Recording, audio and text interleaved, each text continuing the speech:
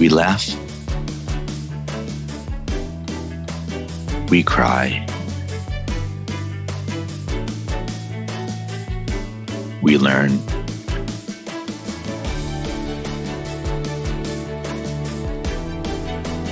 But really, what doesn't kill you makes you better at managing clients and everyone. I'm Morgan Friedman, and this is Client Horror Stories. Hey, everyone. Welcome to the latest edition of Client Horror Stories, and I'm very excited to have Violet on today. No, not Violet from Charlie and the Chocolate Factory. I always mix that up. And we were just chatting before, and she has a great story. Let's jump right in. Violet, welcome to the show. Thank you. Thank you for having me. It's a pleasure to attend to share my horrors with everyone. So that we can make mistakes, so that others can learn from them and hopefully make different mistakes. I am terrific at making mistakes. So yes, yes. So someone should learn. Yes. So let's talk about today's mistake. What first tell us the context of the story, and then what happened. Well, what's interesting about this particular client that I wanted to discuss is it was just a storm of little things that built up along the way that made it just absolutely miserable to support this client. And one of the biggest pieces was that they were a third of the company's revenue. So this company had many clients, but they had this big fish that was a third of their revenue. And so they got pushed around a lot. They did set up some processes and take advice from the client, which worked sometimes, but a lot of times it just helped us lose money and self-respect. It was difficult supporting this particular client. This is a good preface to the story because it's always a dangerous. I'd say the main client isn't a fish, it's a whale. And the danger or the risk of having a whale client is it's so easy. Like they know they're a third of your revenue, so they can so easily pressure you and take advantage of you. And one of the business challenges of any agency or any small business is to diversify your number of clients. Right. Well, and the company was really happy to have this client because name recognition is huge. And they could tell their other clients or prospective clients that, oh, well, we're already working with this particular company and they have 3,000 different sites and we're able to support that. So of course we could handle your shop of 600 stores. It was a good way to sell, but being the account manager was brutal. It was really brutal. I think because I like the meta-analysis before we jump into the meat. That what's interesting is that clients, so it's who are not just whales, but who have name recognition. They know they have name recognition, so they can use that to their advantage to constantly renegotiate and get better terms and more work for free, and lots of other fun things that people think they can get away with because they often do get away with it. They do. And you know what? What's interesting is we're talking about a company, but we're talking about 50 or 70 different contacts that I had at that company that all pulled this shit, all pulled this attitude, right? And all pulled this, pushed us around because they knew that was the dynamic. So it was difficult to deal with because it wasn't like, oh, wow, this client's really terrible. It's like, I would say 70% of the people I was dealing with they were just unkind and difficult. What's good about the buildup is it's getting me excited. It's whetting my appetite for the meat that's about to come. But that's also a good point because often what happens in these horror stories, there's one bad person. You get a bad CEO and he makes it miserable for everyone, or a bad account manager on the other side. But when you have a culture where it's three quarters of the people are like this, then then it makes a terrible situation unsavable. Yeah, that's exactly what it was. And I wasn't exaggerating by saying that I was dealing with 50 different people, because on my way out from this, when I got a new position, I had to, basically document and keep track of every person that I dealt with and what we worked on together and their contact information. And there were nearly 70 people that I dealt with over 2 years. And I would say, a vast majority were just not fun to work with. But it really taught me a lot of patience. So if I'm going to look at the bright side, it was like account management boot camp. I even told that to the CEO when I left. I was like, thank you so much for this opportunity. I feel like I have had 15 years of account management experience because I worked that many hours. I'll tell you that I worked that many hours. It was insane. It was one of those 12 to 14 hour day, maybe had a Saturday off, always worked the holidays because a lot of stores, retailers are open 24/7, 365, right? It definitely sounds like a good learning experience. So that is a euphemism. So let's jump in. What's the context, and then what happened? Well, I think one of the really good examples is when dealing with the procurement team. And you actually mentioned, I think you already mentioned working with procurement. And they're like getting you down to the very slimmest margin, right? They did that to us so frequently that we were bleeding out because we would work on these projects. And not only were we giving them bargain, based on bargain prices for all of our services and products, but they were also refusing to pay us in certain scenarios.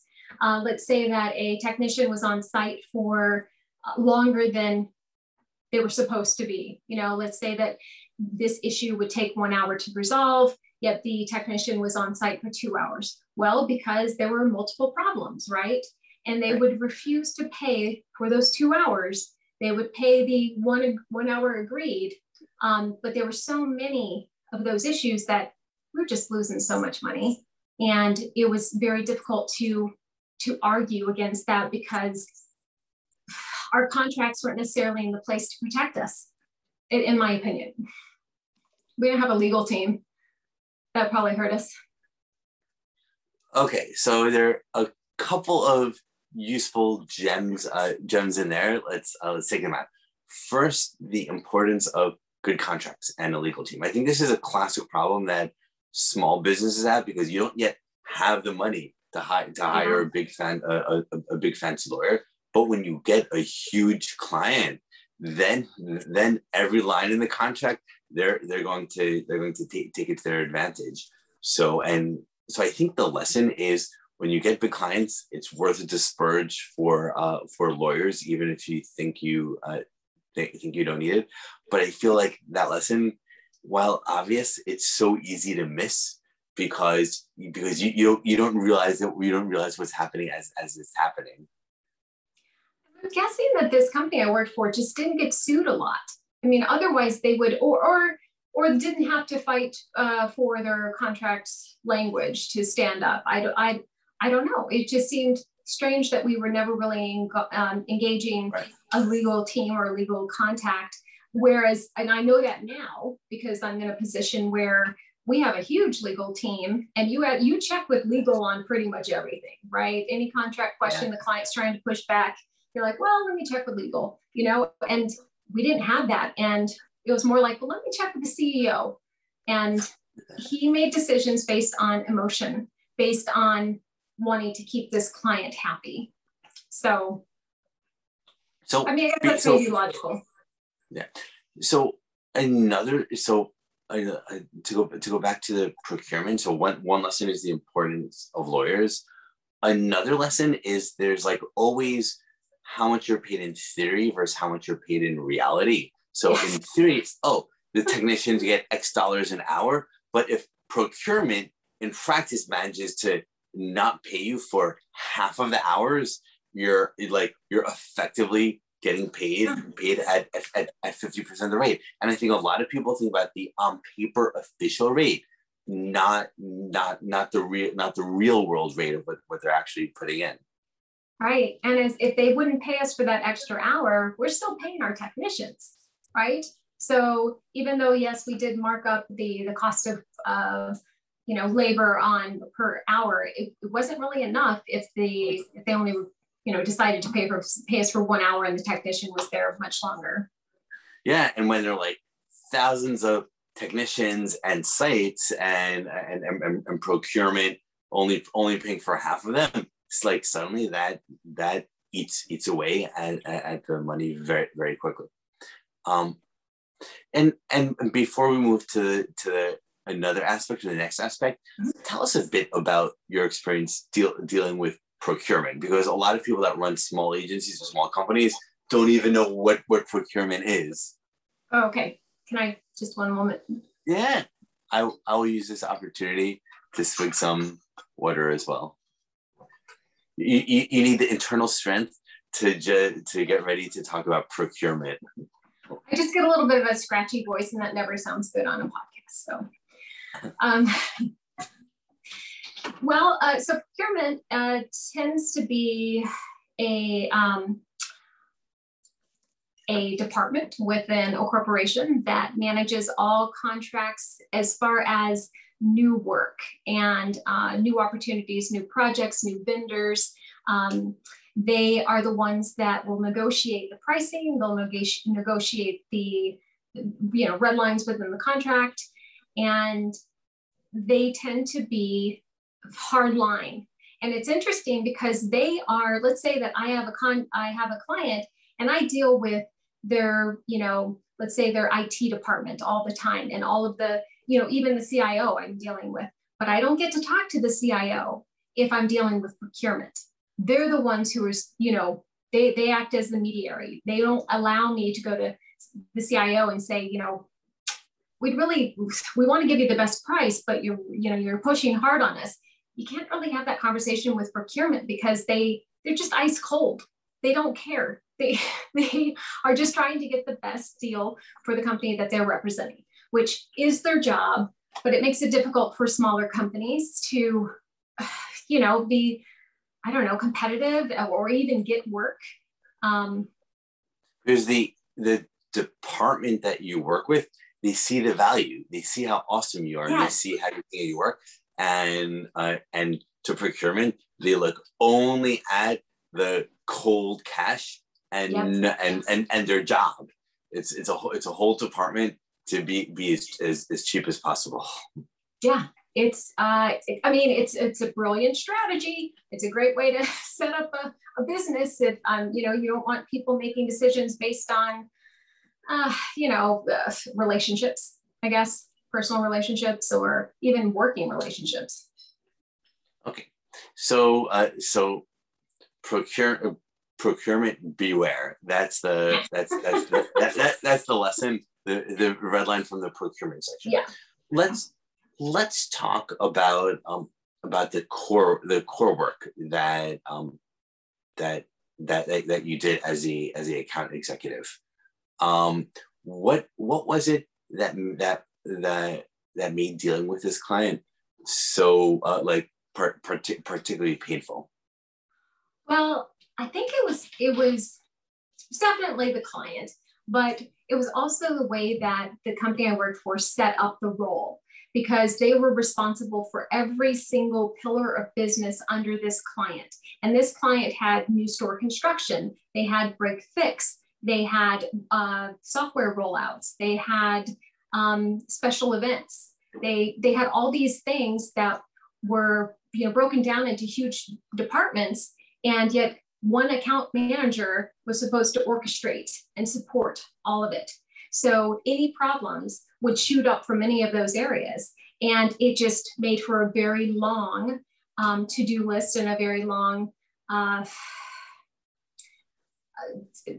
engagement with the vendor manager. The vendor manager was probably at the end of things. I I started to like him, but man, when when we first worked together, he made my life a living hell. Like that task list was like 70 items long. And I'm like, I don't know when I'm ever going to get to do this and make these improvements, where he's trying to make us strategic, but then I'm getting all of these tactical items that I can do nothing about, except for share with the CEO.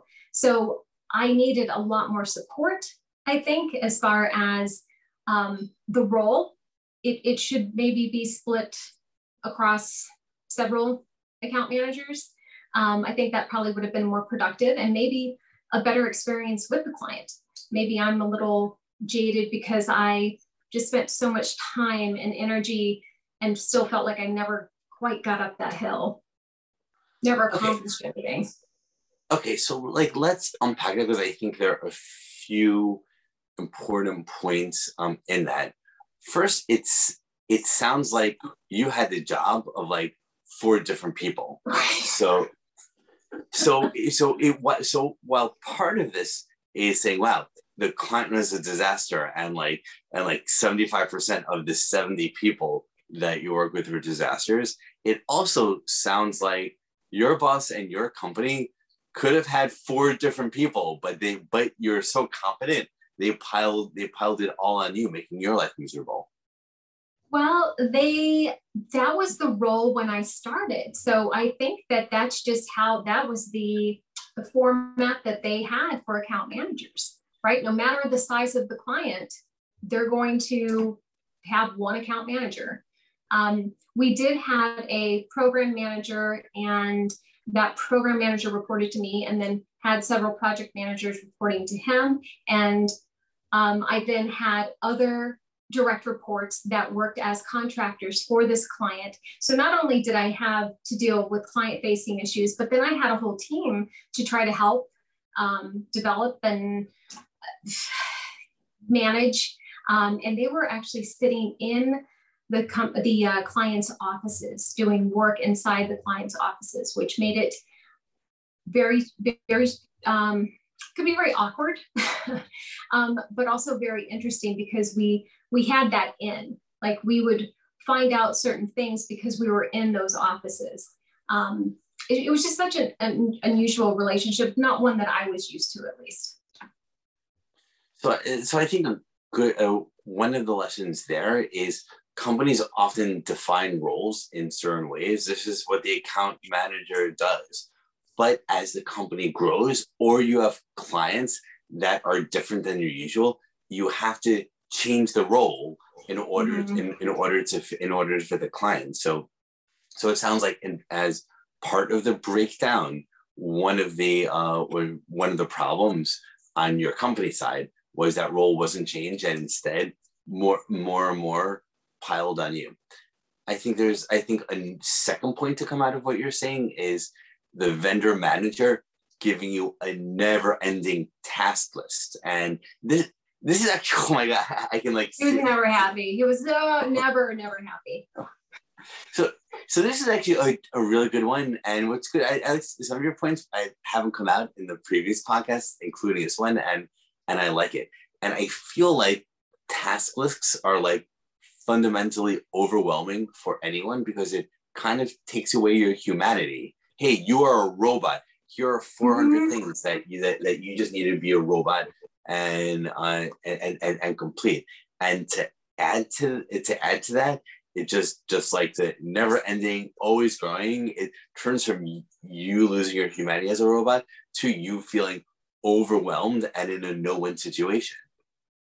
And it doesn't allow you to be strategic. Like, my role was supposed to be strategic, get more, have the clients engaged and happy, and secure more projects, secure more work, any type of opportunity. We were open, because it was a technology company, retail technology, that I worked for. And the world was very large as far as what they could help this client do. They could help at their particular stores, but they could also help at their corporate offices. So there was a lot of potential for that relationship. And I completely agree with you. If they had changed the account manager role and maybe developed a few more areas of support, it probably would have improved definitely my experience, but also just even the relationship with the client and probably our ability to be more productive. So that makes sense. This is a good one. I like the warning of never-ending task lists. I've seen it with myself where it like leads to like my own feeling of blowing up. Question. So far, from the ears of the listener or the eyes of the viewer watching this podcast, for like what they've heard so far is, okay, you have a big client who wouldn't pay for all of the hours and give you a really long task list. So while those are frustrating, it's not yet the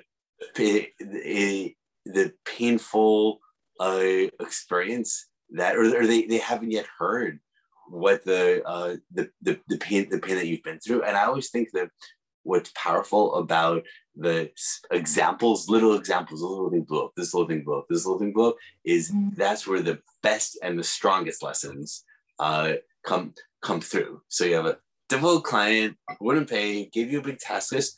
Do you want, maybe we can talk about some specific moments in the dealing with them, because that will make the lessons very vivid. Totally agree. And I do have some several specific moments for you. Let's go. You need some more water to prepare for the stories. I'm going to take some too.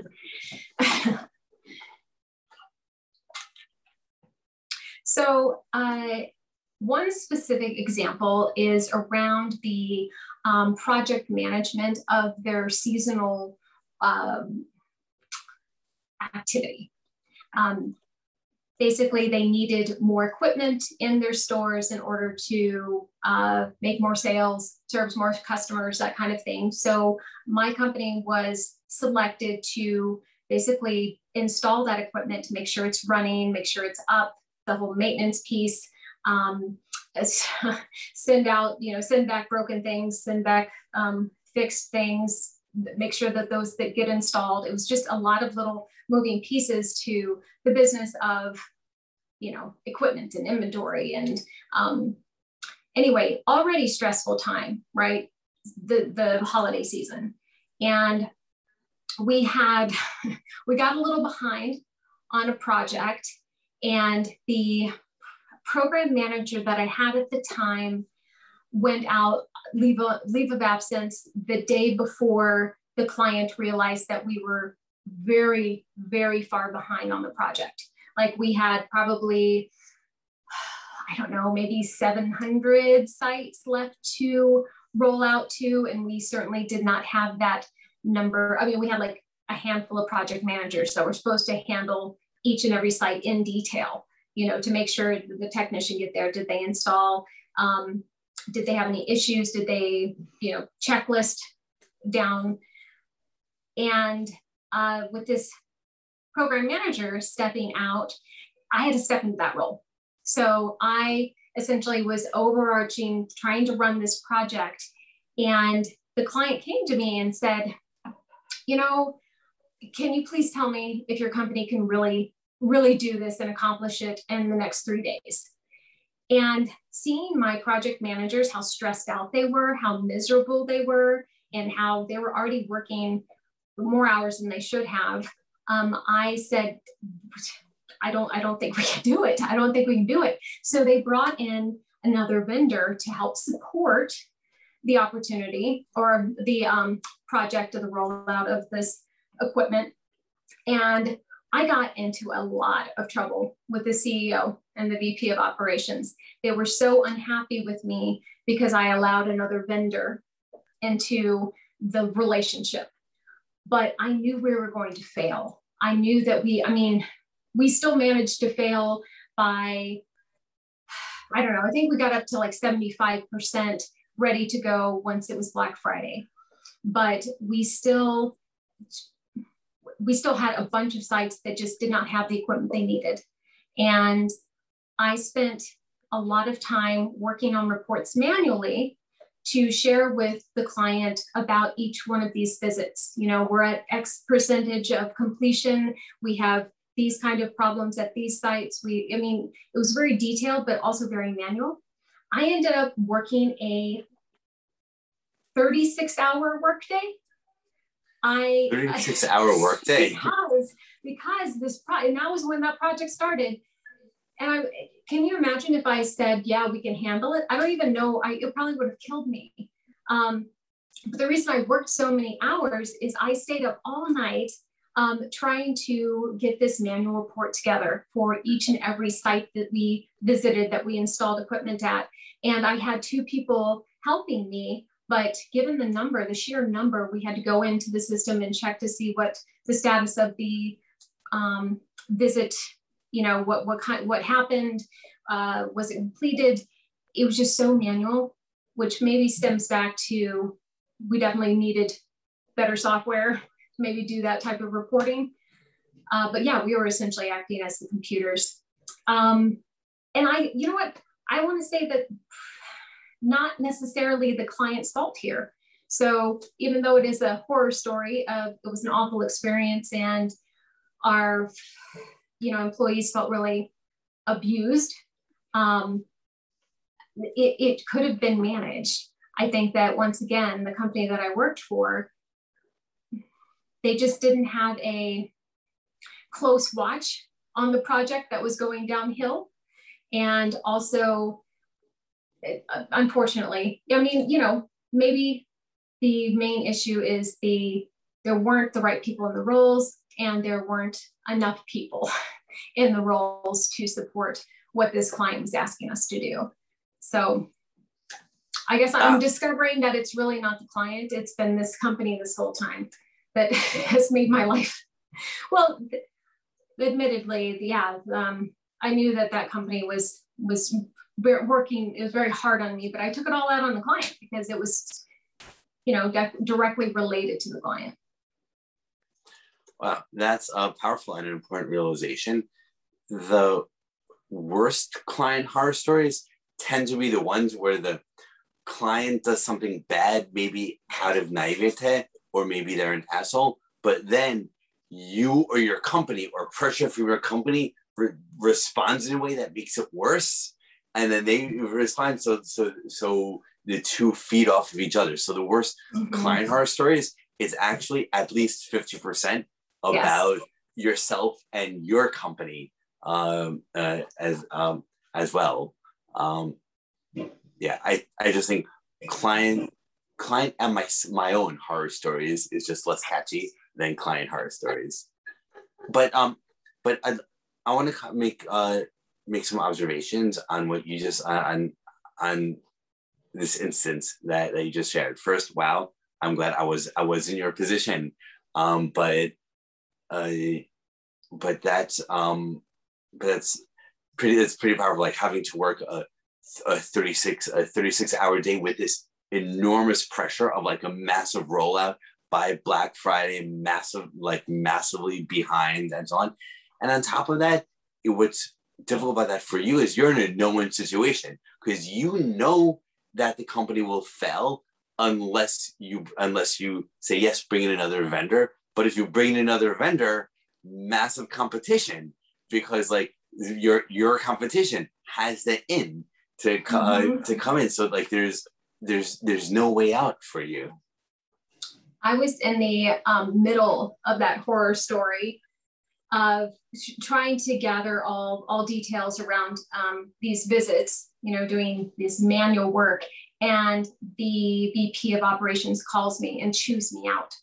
She's like, did I hear that you told this client that we weren't going to be able to finish this project, or we needed some help? And I was like, yes. And because that is true, your program manager just went on leave of absence, and she's the one that was kind of running the show. She has the most experience, and unfortunately she wasn't doing a great job. And that's why they got so behind on the project.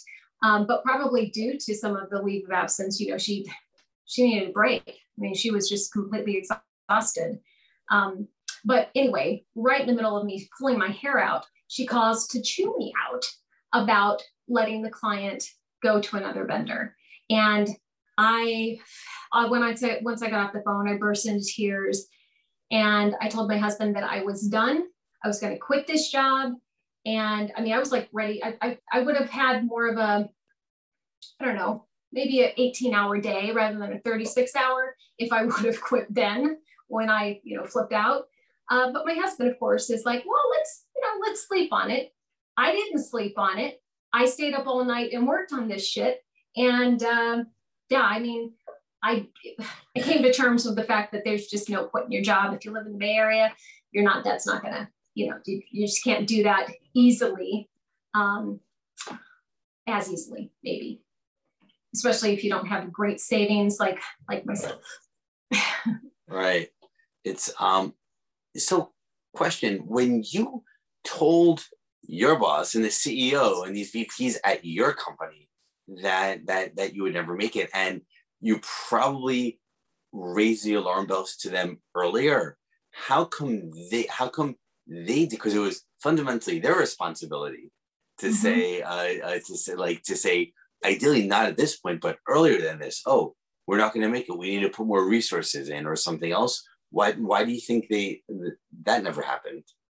We had already pulled so many resources from each potential area that could actually support, because we had a call center that actually would support the technicians calling in. We would support the store managers calling in and trying to troubleshoot equipment. And, it would have been great to have a big team of those individuals to be able to maybe do the project management piece, but it was right in the middle of the hot, season, and we were slammed. There were no additional resources. I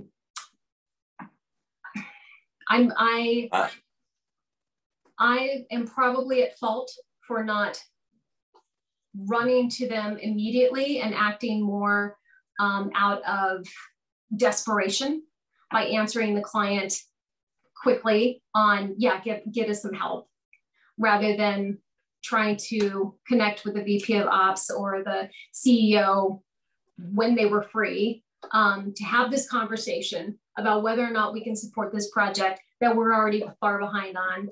I guess I made a decision that maybe they could have supported, maybe they could have given me better advice on how we should keep the entire project to ourselves. I just didn't see it. I didn't see it, so I didn't ask. Wow, and it also feels like a powerful example of when companies get in over their head, where if the company was already pulling in all of these resources, then everyone's working at max, there's this optimism. Oh, we can pull through. We're working hard. We just need to work hard for another week, and then we can do it. But sometimes that's just not possible. It's not, and I felt like this because the VP of Ops was so disappointed in me and called me out on it. I was like, oh man, I really messed up. That I should have never made that, that quick decision. But I had the client breathing down my neck, and they were like, do we get another vendor involved today? Because this stuff needs to be done tomorrow. I didn't feel like I had that space to ask, but I also probably reacted emotionally, because I was out of desperation. Anyway, that little act of desperation cut into my annual bonus that year. That was the reason that I didn't get my full bonus, and they cited that as a reason. Wow. Yeah. That's it sounds like the assholes weren't only at the client company, but at yours as well. Yeah. Well, they were also just very frugal, perhaps. I don't know. Yeah, it was painful. Yeah, so this is a powerful example of why this situation was a disaster in all directions. And we got a few lessons from it. I'd love to hear another example of a challenging moment to bring out in vivid detail these lessons. One of the biggest challenges of that role was having to manage manage the warehouse and manage inventory, because we held a lot of this client's inventory. And the client, of course, wanted to know where everything was at, when it was at there, when was it installed? When did it come back? How long did it take to fix? All those things.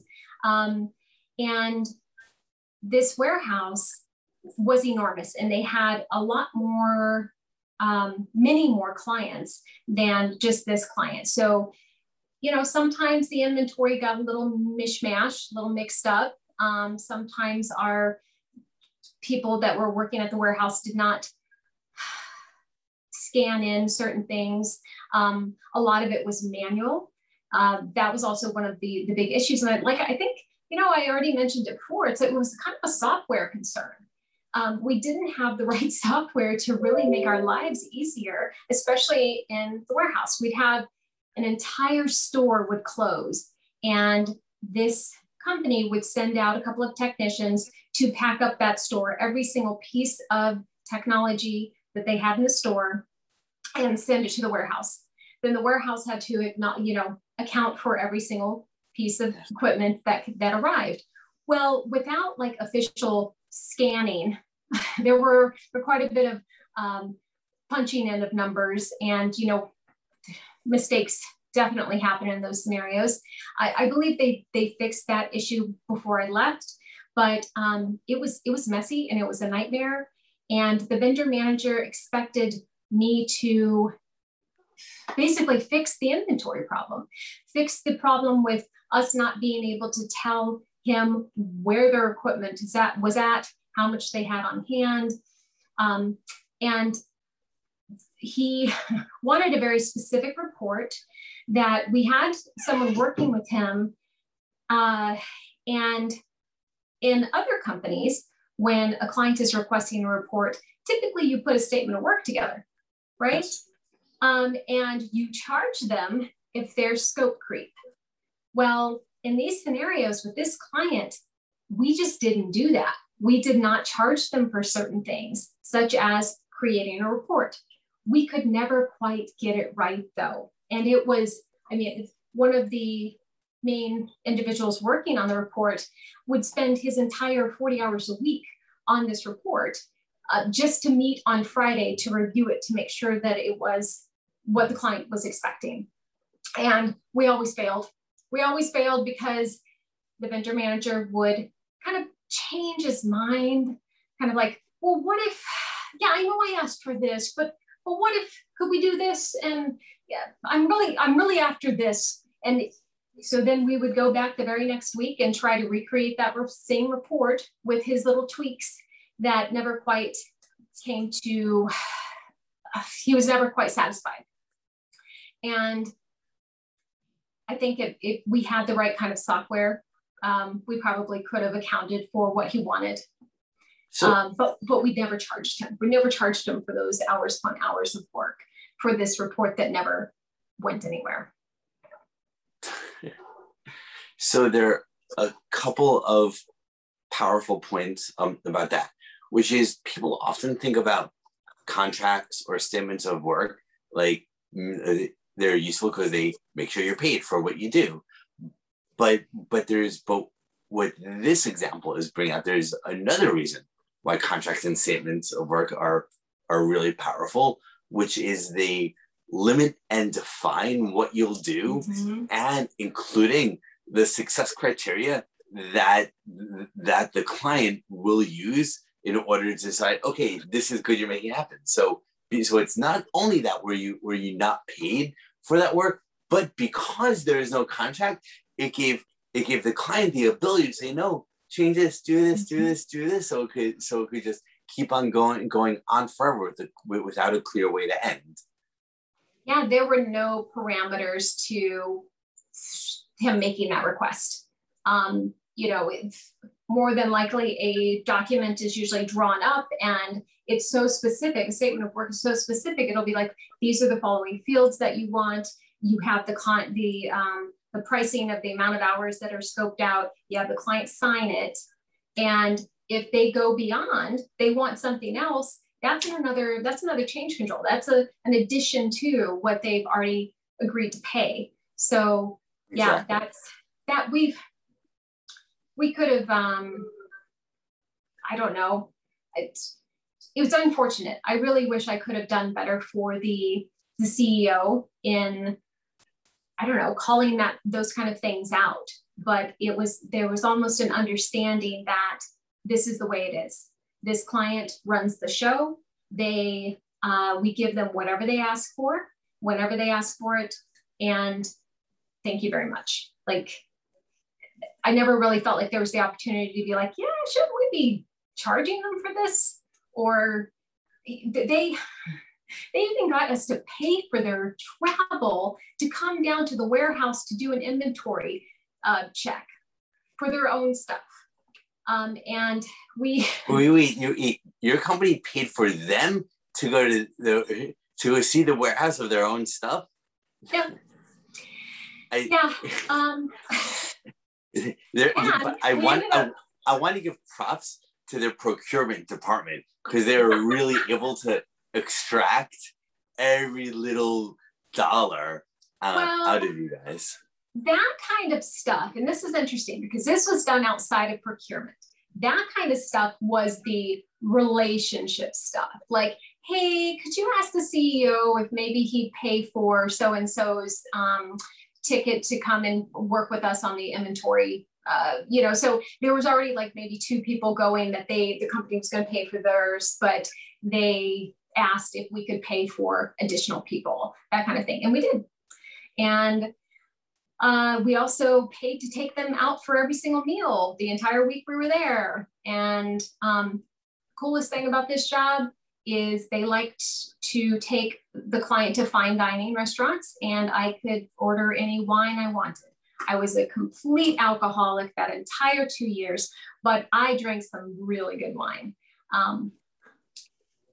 So that's silver lining. I had a miserable job with a miserable client that drove me crazy and I hated it, but I got awesome wine. So I was to be a great alcoholic.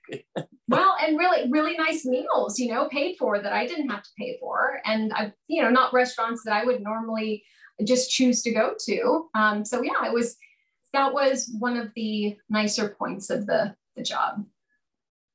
But now working for a company that is not a small company, is a major corporation, they do not forget it. You can't even charge a cocktail on your, Amex, forget it. Like, you've got to justify every single dime that you use when you're traveling, and treating the client, that takes like pre-approvals. And so yet another huge gap in how this company was managed. Not a lot of complaints there for me because I got to drink good wine. Yeah. Okay. So, so interesting that this didn't come from procurement, but from the relationship side. And I think it goes to your point that you opened the podcast with, that companies have cultures, and there's just this culture that permeated the client of just squeezing and getting every little bit out, which apparently they did.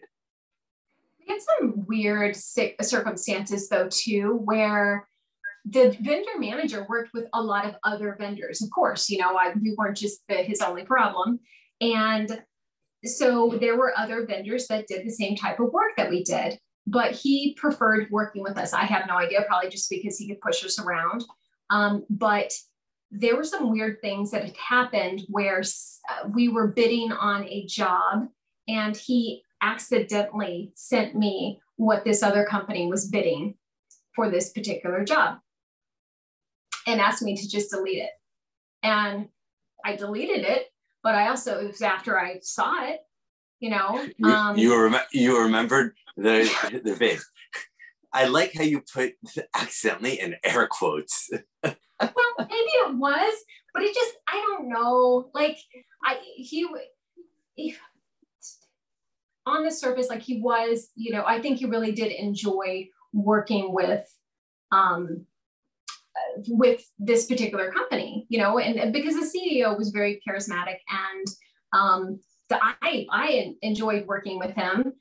But yeah, so those kind of fishy little things, or a couple of things like that happened that I wasn't sure how to take. And I mean, like, I know this isn't even on the line of unethical. It's like across the line and across the finish line, actually, of unethical.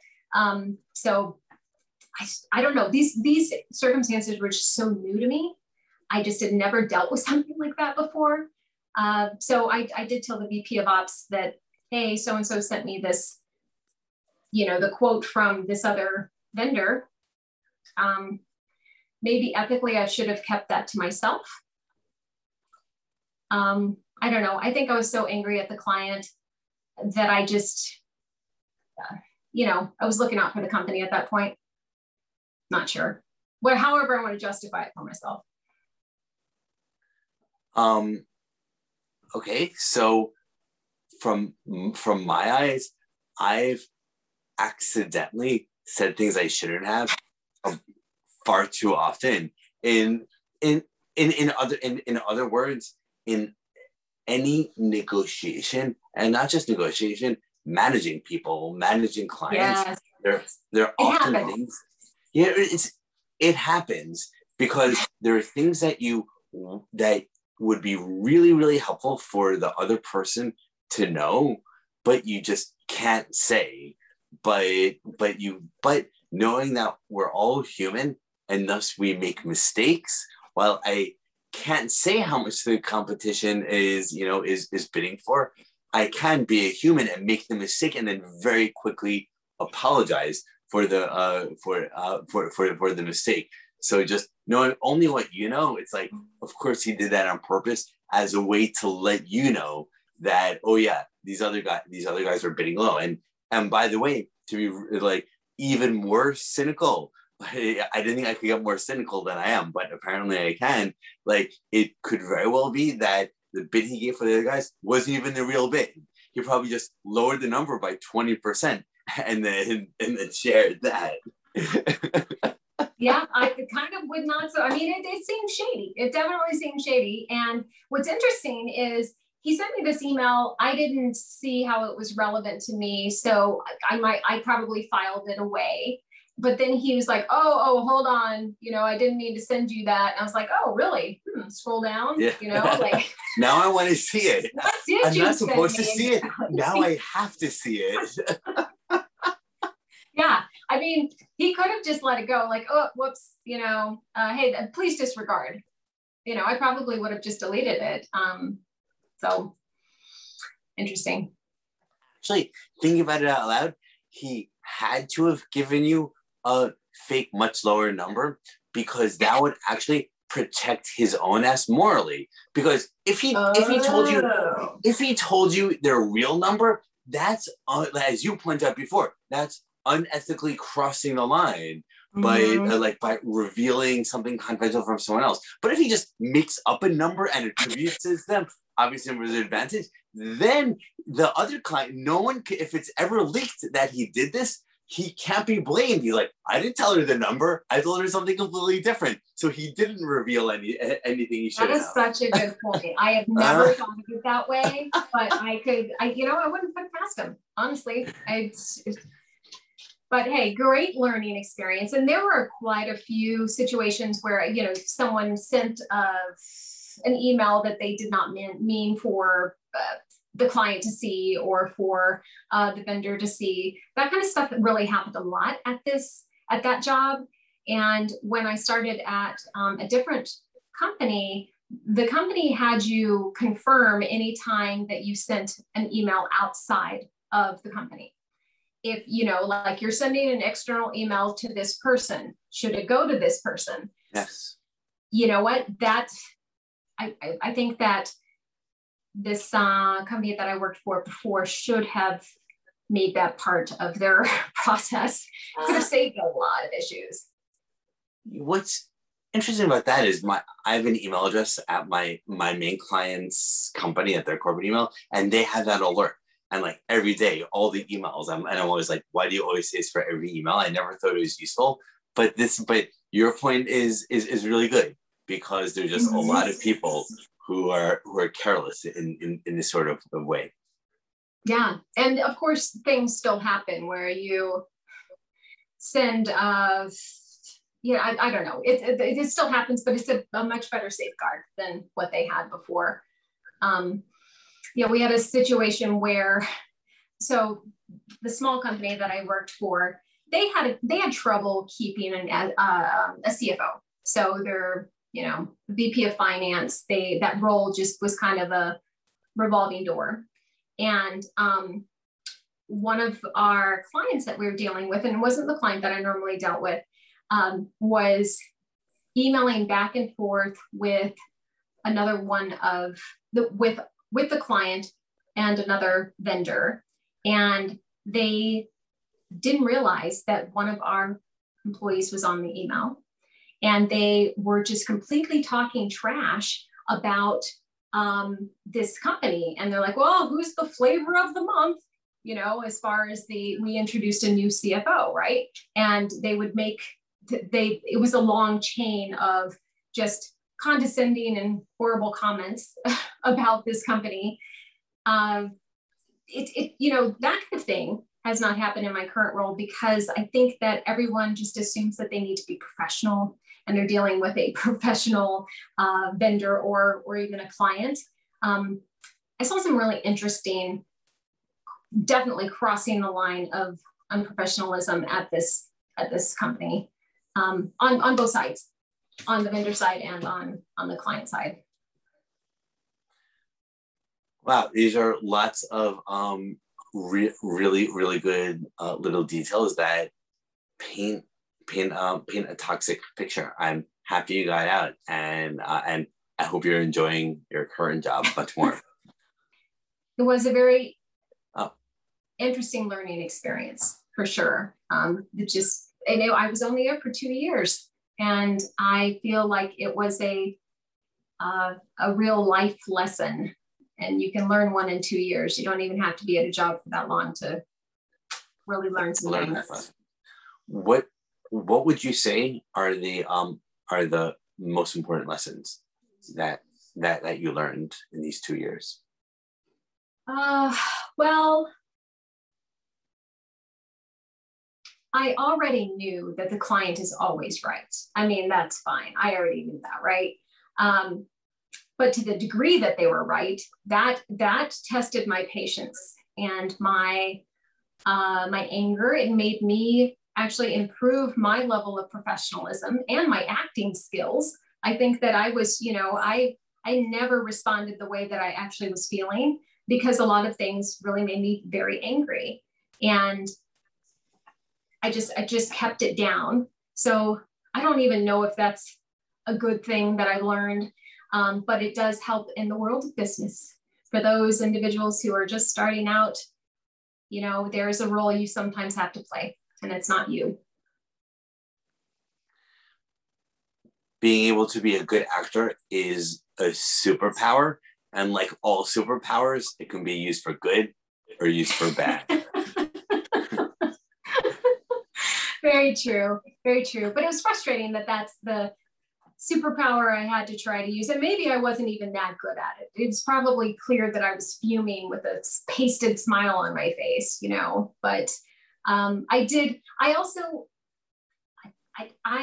moving on to a different job, I learned how to let those client things go. Like I would hold on to these things that would make me angry, something that the client said or did that I felt was unprofessional or just plain rude.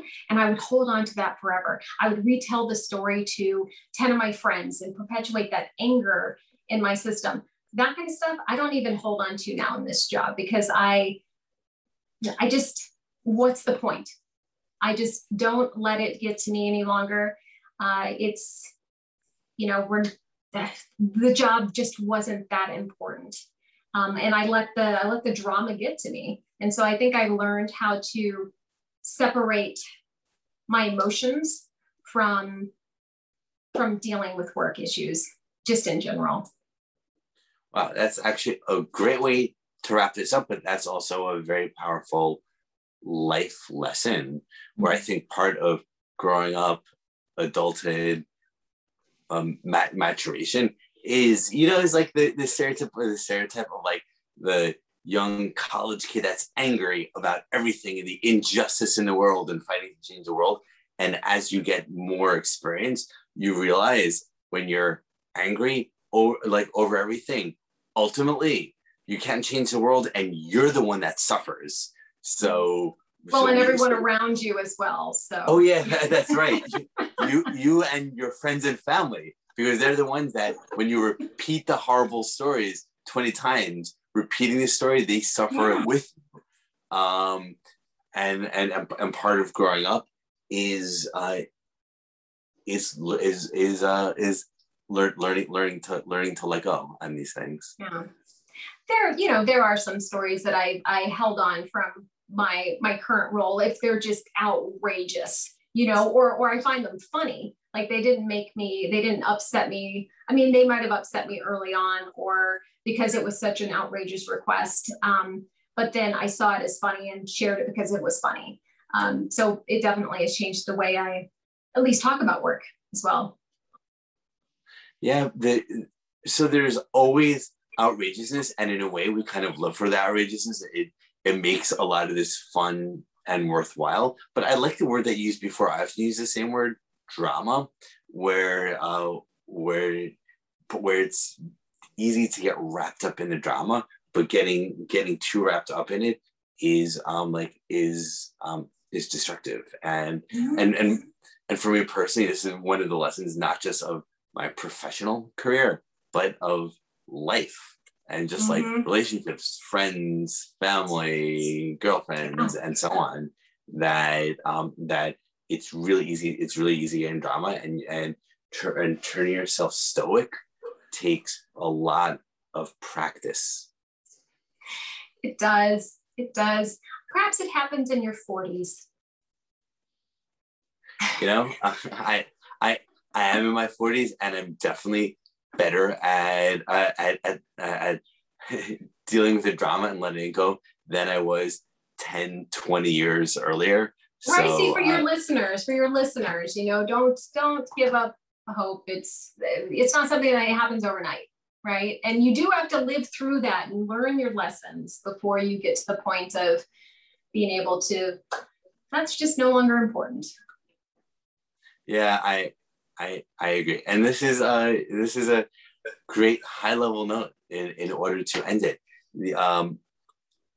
Thank you for taking the time, Violet. These were powerful stories, and at least it helped you grow up. Yeah, I think that's what we learned today. Is that it was almost like self-discovery. You're my psychoanalyst, so thank you very much for that experience. I didn't have to pay you for the hour, right?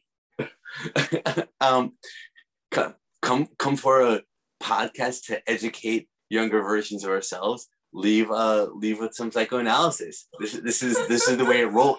This is the way it rolls here. Yeah, it's fantastic. Thank you so much. Thank you for your time, Violet, and thank you for everyone who is listening. I hope you enjoyed it and you learned as much as I did.